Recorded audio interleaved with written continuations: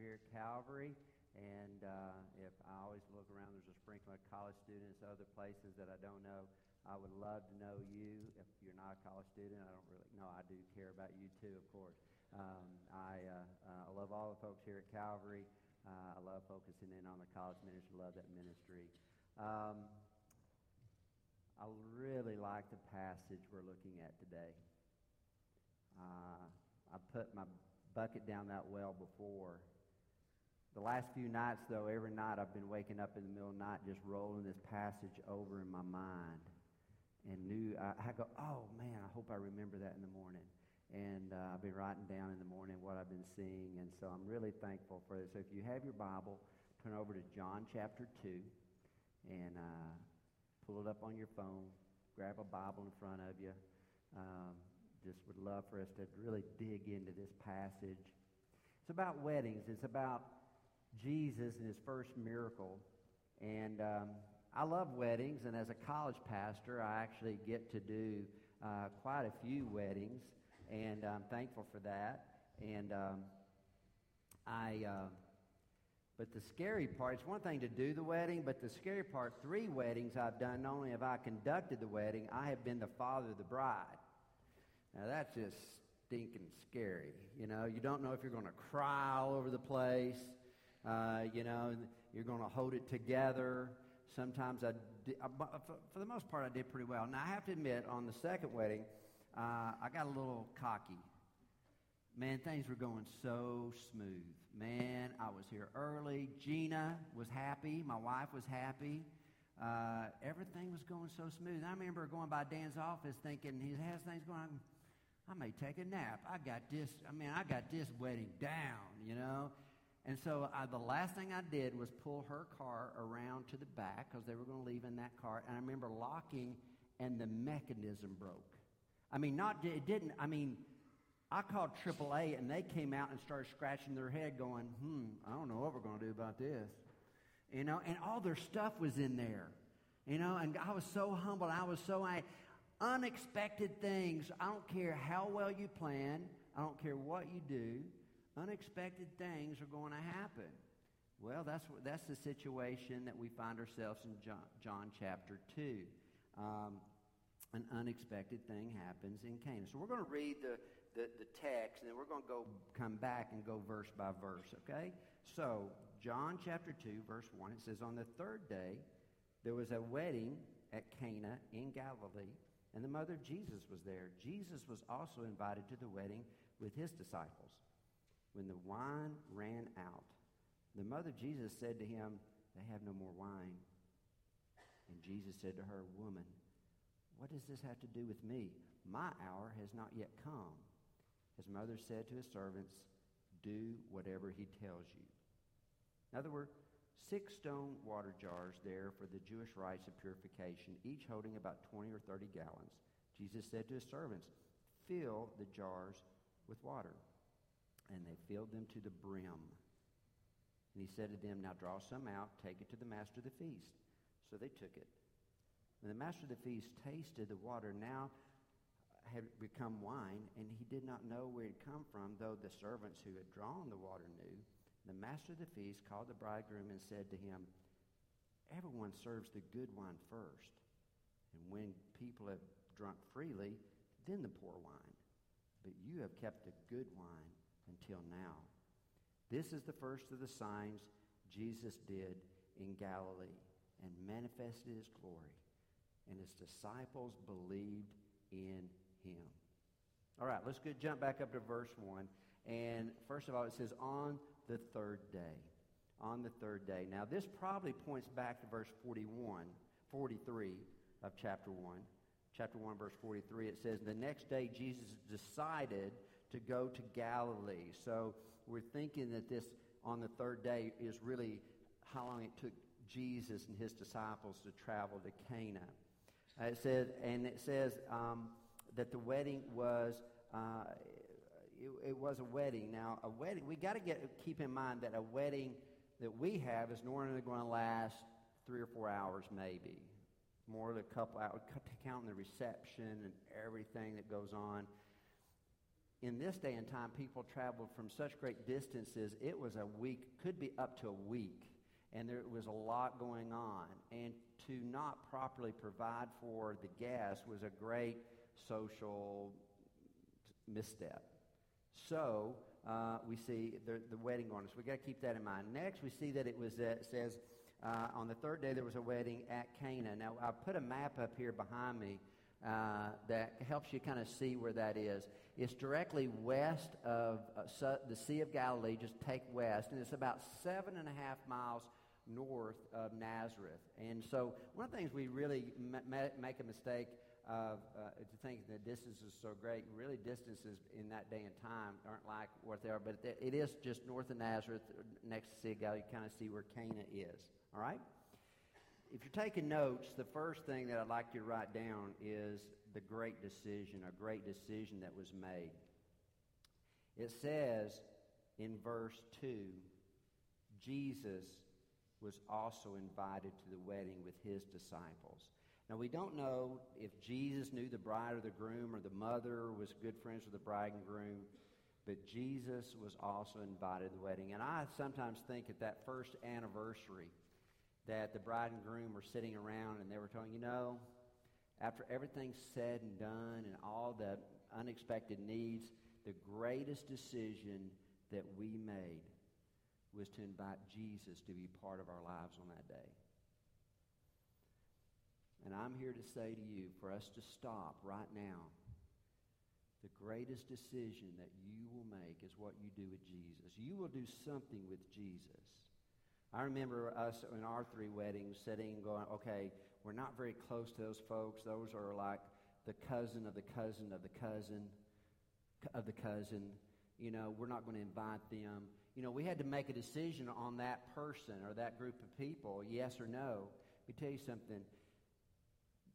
You do have to do something with Jesus Christ. You have to make a decision. And to not commit your life to the Lord Jesus Christ is a no decision. And an amazing thing that I've discovered about my relationship with the Lord, I did not come seeking the Lord. I was dead in my transgressions. God came to find me. And if you are in the faith, it is not because of I became so aware of my spiritual condition. No, God sought you out. And he made available to you the understanding of the gospel. He helped you to understand it and bring you to a place where you did something, whether to invite him or not to invite him, to follow him or not to follow him. For me, it happened many years ago. It happened 41 years ago this past spring. And I went down to a little place out in East Knoxville, a little field. It was after a Calvary church service. I went out there and I said, Lord, if you're there, and I think you are, I've been raised in church, I got to make a decision what to do with you. And I invited Christ into my life. It was the greatest thing I ever did. And if you are at that place of decision and what to do with Jesus, the greatest thing you can do is to invite him into your life. What was amazing, I'd not been back to that field in 38 years. About 3 years ago, I went back to that field. And I walked into that field, and I just sat there, and that field was still there. And I I was overcome with emotion and thankfulness of how God had walked with me through tragedy and through hills, mountaintops and valleys. I want to tell you, Jesus is the best thing in this world. And if you are on the edge, I was on the edge. I was 17 years old. I went, man, I'm 17 years old. I know I don't want to go to hell.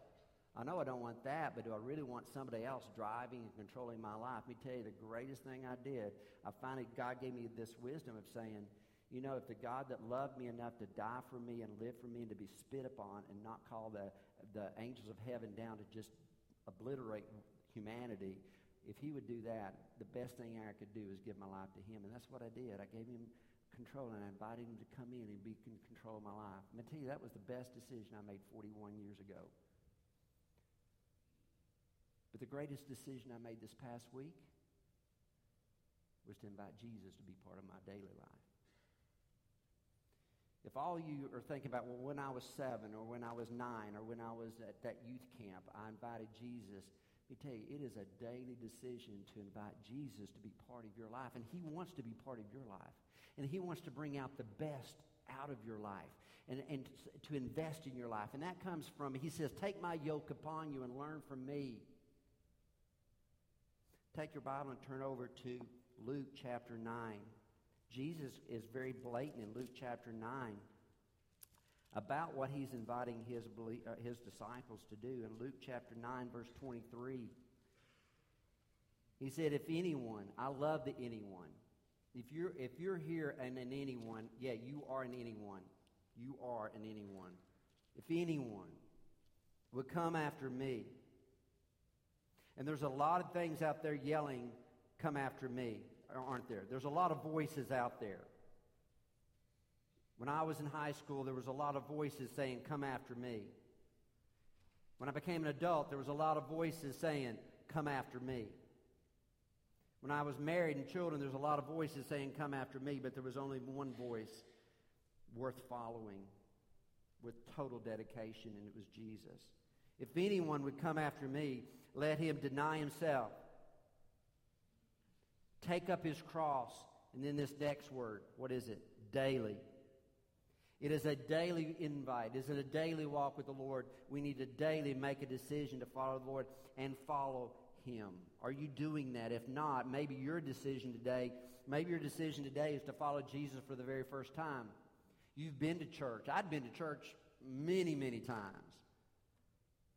But maybe your decision is that initial invite, that initial saying, Lord, I know I've got a religion.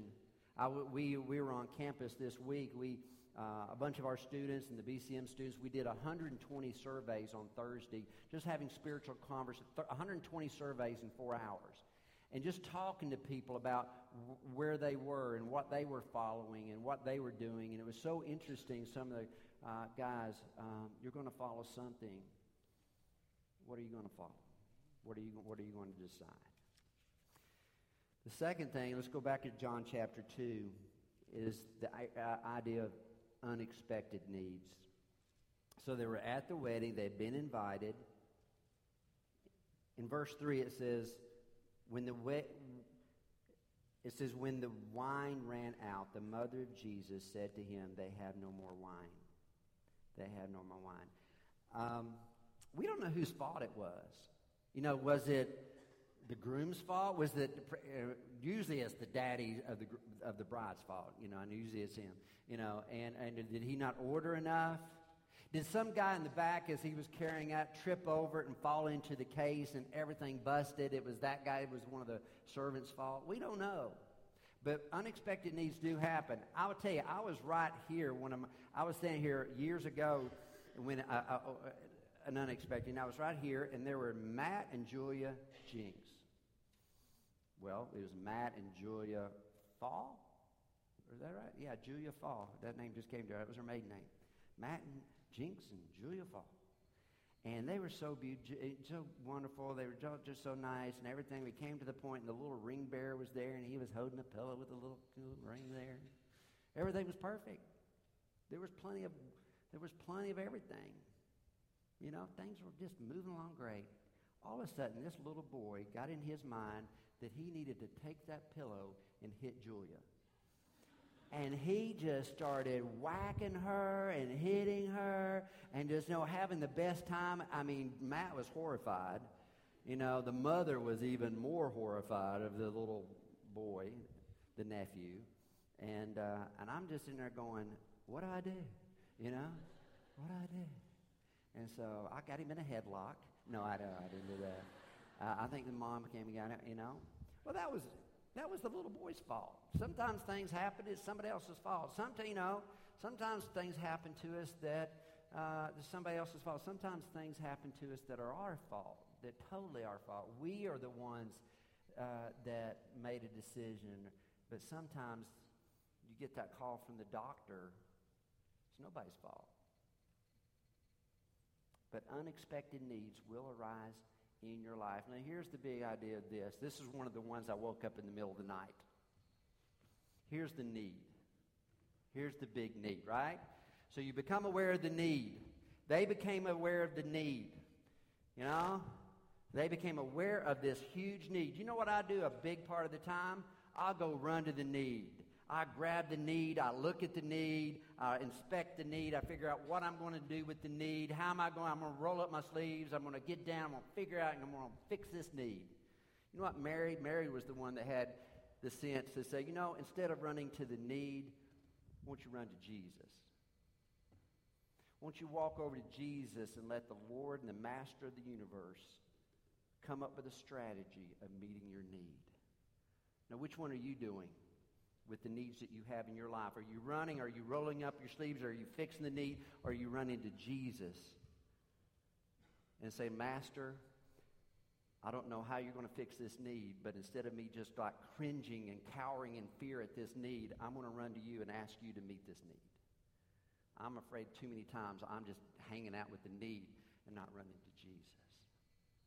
Well, let's go back to the verse. Then something kind of interesting happens. It says, and Jesus said to her, he said, they have no mind. He says that to Jesus. Mary says that to Jesus. They have no mind. And Jesus said to her, woman, what does this have to do with me? My hour has not yet come. And there's a lot of different theories on why he meant. I just think it makes more sense. He was not ready to reveal himself as God. He wasn't ready to, it wasn't his hour yet. I think that's what he was saying. That's my personal opinion. There's others. But then, the next thing is the great advice, verse 5. I love this. It says, his mother said to the servants, do whatever he tells you. Do whatever he tells you. I don't know about you. I like that advice. Do whatever Jesus tells you. In fact, I want to take that and put it on big font and stick it on my ceiling and duct tape it up there so that I have access to that advice. How about you? Do whatever Jesus tells you. Because I wake up in the middle of the night and I start thinking about what I need to do about that. What am I going to do about that? What if that happened? And I start running scenarios. You know what I'm saying? I start running scenarios. One thing I have found, there is no grace for scenarios.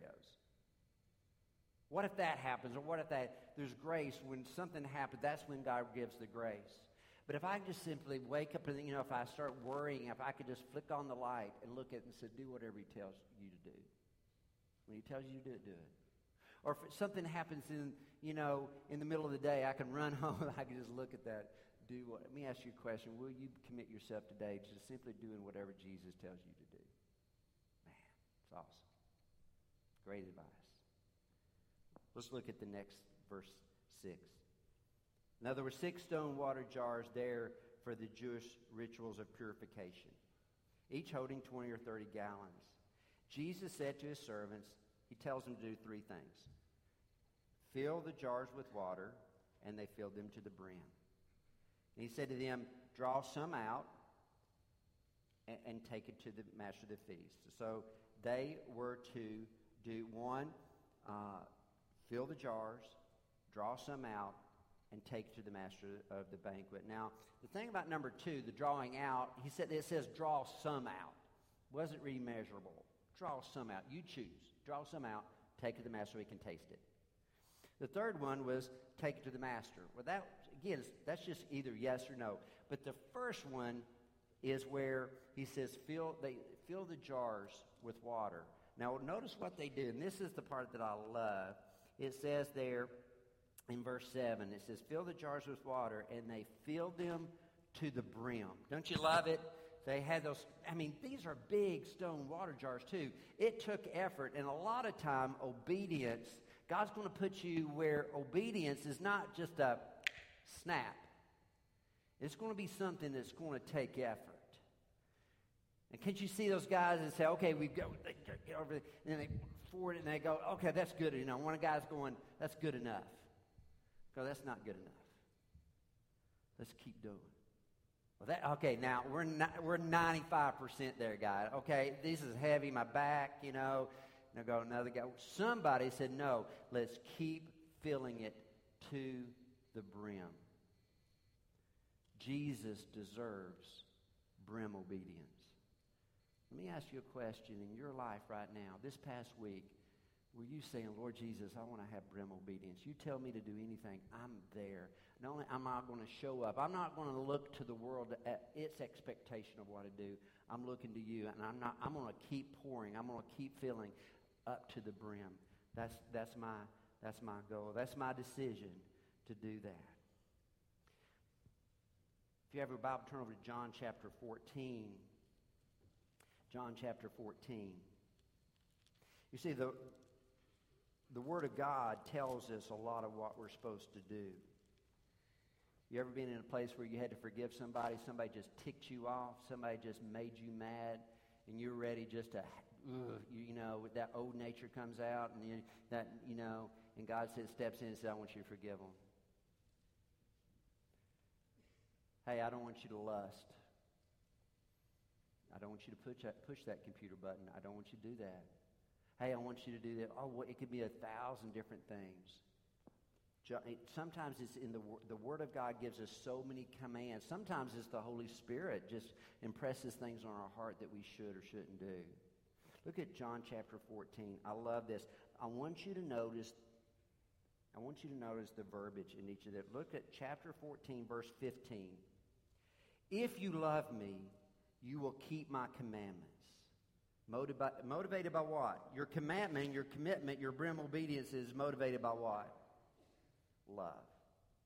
If you do not love the Lord Jesus Christ, obeying God and doing the things of God are going to be so hard. But if you dig down and love the Lord Jesus, let me tell you something. Doing things for my wife, Gina, is so easy because I love her. It's not hard. Love is the motivator. Look at verse 21. It says, whoever has my commandments and keeps them, he it is who loves me. And he who loves me will be loved by my Father, and I will love him and manifest myself to him. I love that. And look at the last verse 23. Jesus answered him, if anyone loves me, he will keep my word, and my Father will love him, and we will come to him and make our home with him. Here's the deal. Are you obeying God in all the areas of your life? And is your obedience motivated by love? That is the one that's going to make it, instead of a checklist, it's going to be a joy to do it. I want to show you this quote out of The Practice of the Presence of God by Brother Lawrence. He said this, we ought not to be weary of doing little things for the love of God, who regards not the greatness of the work, but the love with which it is performed. Guys, do you love Jesus? If you are, you're going to begin just to obey him in not only the Word of God and the very things, and also the things that God puts on your heart. Let's look at one more. Let's look at the last thing, and that's what the water to wine results. We're back over at John chapter 2. We're down at verse 8. Let's look at this. Well, and he said to them, draw some out and take it to the master of the feast. So they took it. When the master of the feast tasted the water now become wine, and did not know where it had come from, though the servants who had drawn the water knew, the master of the feast called the bridegroom and said to him, everyone serves the good wine first, and when people have drunk freely, then the poor wine. But you have kept the good wine until now. So here in the ASV, you have the poor wine, and you have this very good wine. I like the NIV. The NIV puts it like this, and I think we have that for you. And it says, and said, everyone brings out the choice wine first, and then the cheaper wine, after the guests have had too much to drink. But you have saved the best till now. And here's the big idea. If you love Jesus and you invite him in to be part of your life, he will take whatever things are in your life, and if you allow him to control it, he can turn your water to wine. And he will not give you a half a glass. He will not give you, that's pretty good wine, that's okay wine. He will give you the best. And think about it. He is the only one, the God of the universe is the only one that can give you the best. Would you do that? Would you allow, would you give him your hopelessness? You know, in counseling and dealing with individuals during the week, I find people that find themselves in hopelessness or confusion, despair, addictions. So many things in our life that are just so, in this world, so common, so watery. But if we bring those things and say, Lord Jesus, there's this need in my life. I didn't see it coming. But all of a sudden, it's right there in front of me. If instead of running to that need, we'll run to the Lord Jesus, he will touch it, and he will rearrange it, and he will do something that other people will be talking about. In fact, that brings us to our last verse, verse 11. It says, this is the first of the signs Jesus did at Cana in Galilee. And two things happen when Jesus gets to touch your water and make it wine. Two things always happen when Jesus has his way in our life. Two things happen when we are brim obedient. First, and manifested his glory. This is the first of the signs Jesus did at Galilee and manifested his glory. When you are obedient to the Lord Jesus and he does a miracle in your life, and then you go back into your social network and all of a sudden people go, well, aren't you the one that was always doing that or always under that weight? Or aren't you the one that was always, wasn't you the one? I remember your marriage was a wreck. What happened? Well, you see, I gave that over to Jesus, and Jesus came up with a strategy, and he touched that need, and he gave it back to me. He gave me the best now. And you see, he deserves glory because he manifested his glory in my situation. And I want you to know about God gets glory when you give him your unexpected needs and let him touch it. Does that make sense? And the second thing here, not only does that happen, people put their faith in Jesus. Look at this. And his disciples believed in him. Now, this is what woke me up. Might have been last night. It wasn't, and those that did not know him believed in him. His disciples believed in him. His disciples who had already been followers of Christ sat there and went, oh, wait a minute. And see, that's what happens when God shows up for Kathy or for Colby or for Melissa or for when God shows up for you, and I'm sitting back there going, and you tell me what God did in your life and how he turned your water to wine, I'm a follower of Christ, but I begin to believe in him even more. I can trust him anymore.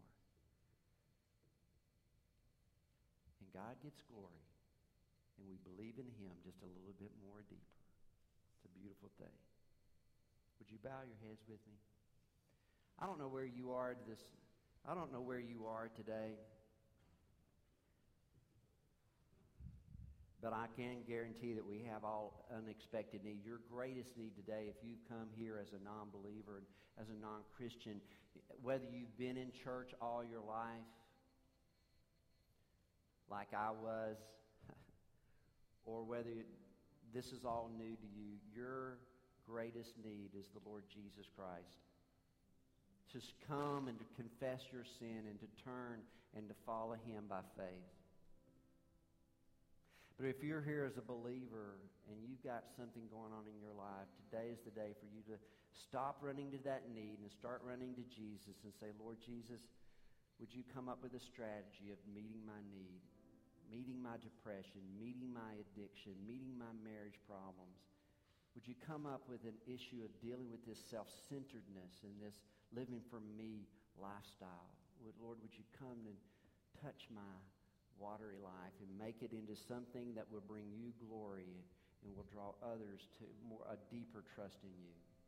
Lord God, I don't know how you want to deal with us today, but God, I thank you for this passage. I thank you for waking me up at night and showing me something new, and I think your word is so deep.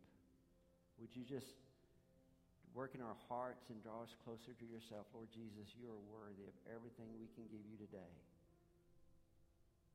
These steps will be open. I invite you to stand and just to pray where you are. I invite you to stand where you are. And if you want to come, to kneel, if you want to sing or whatever you want to do, the main thing is move over to Jesus. Would you stand?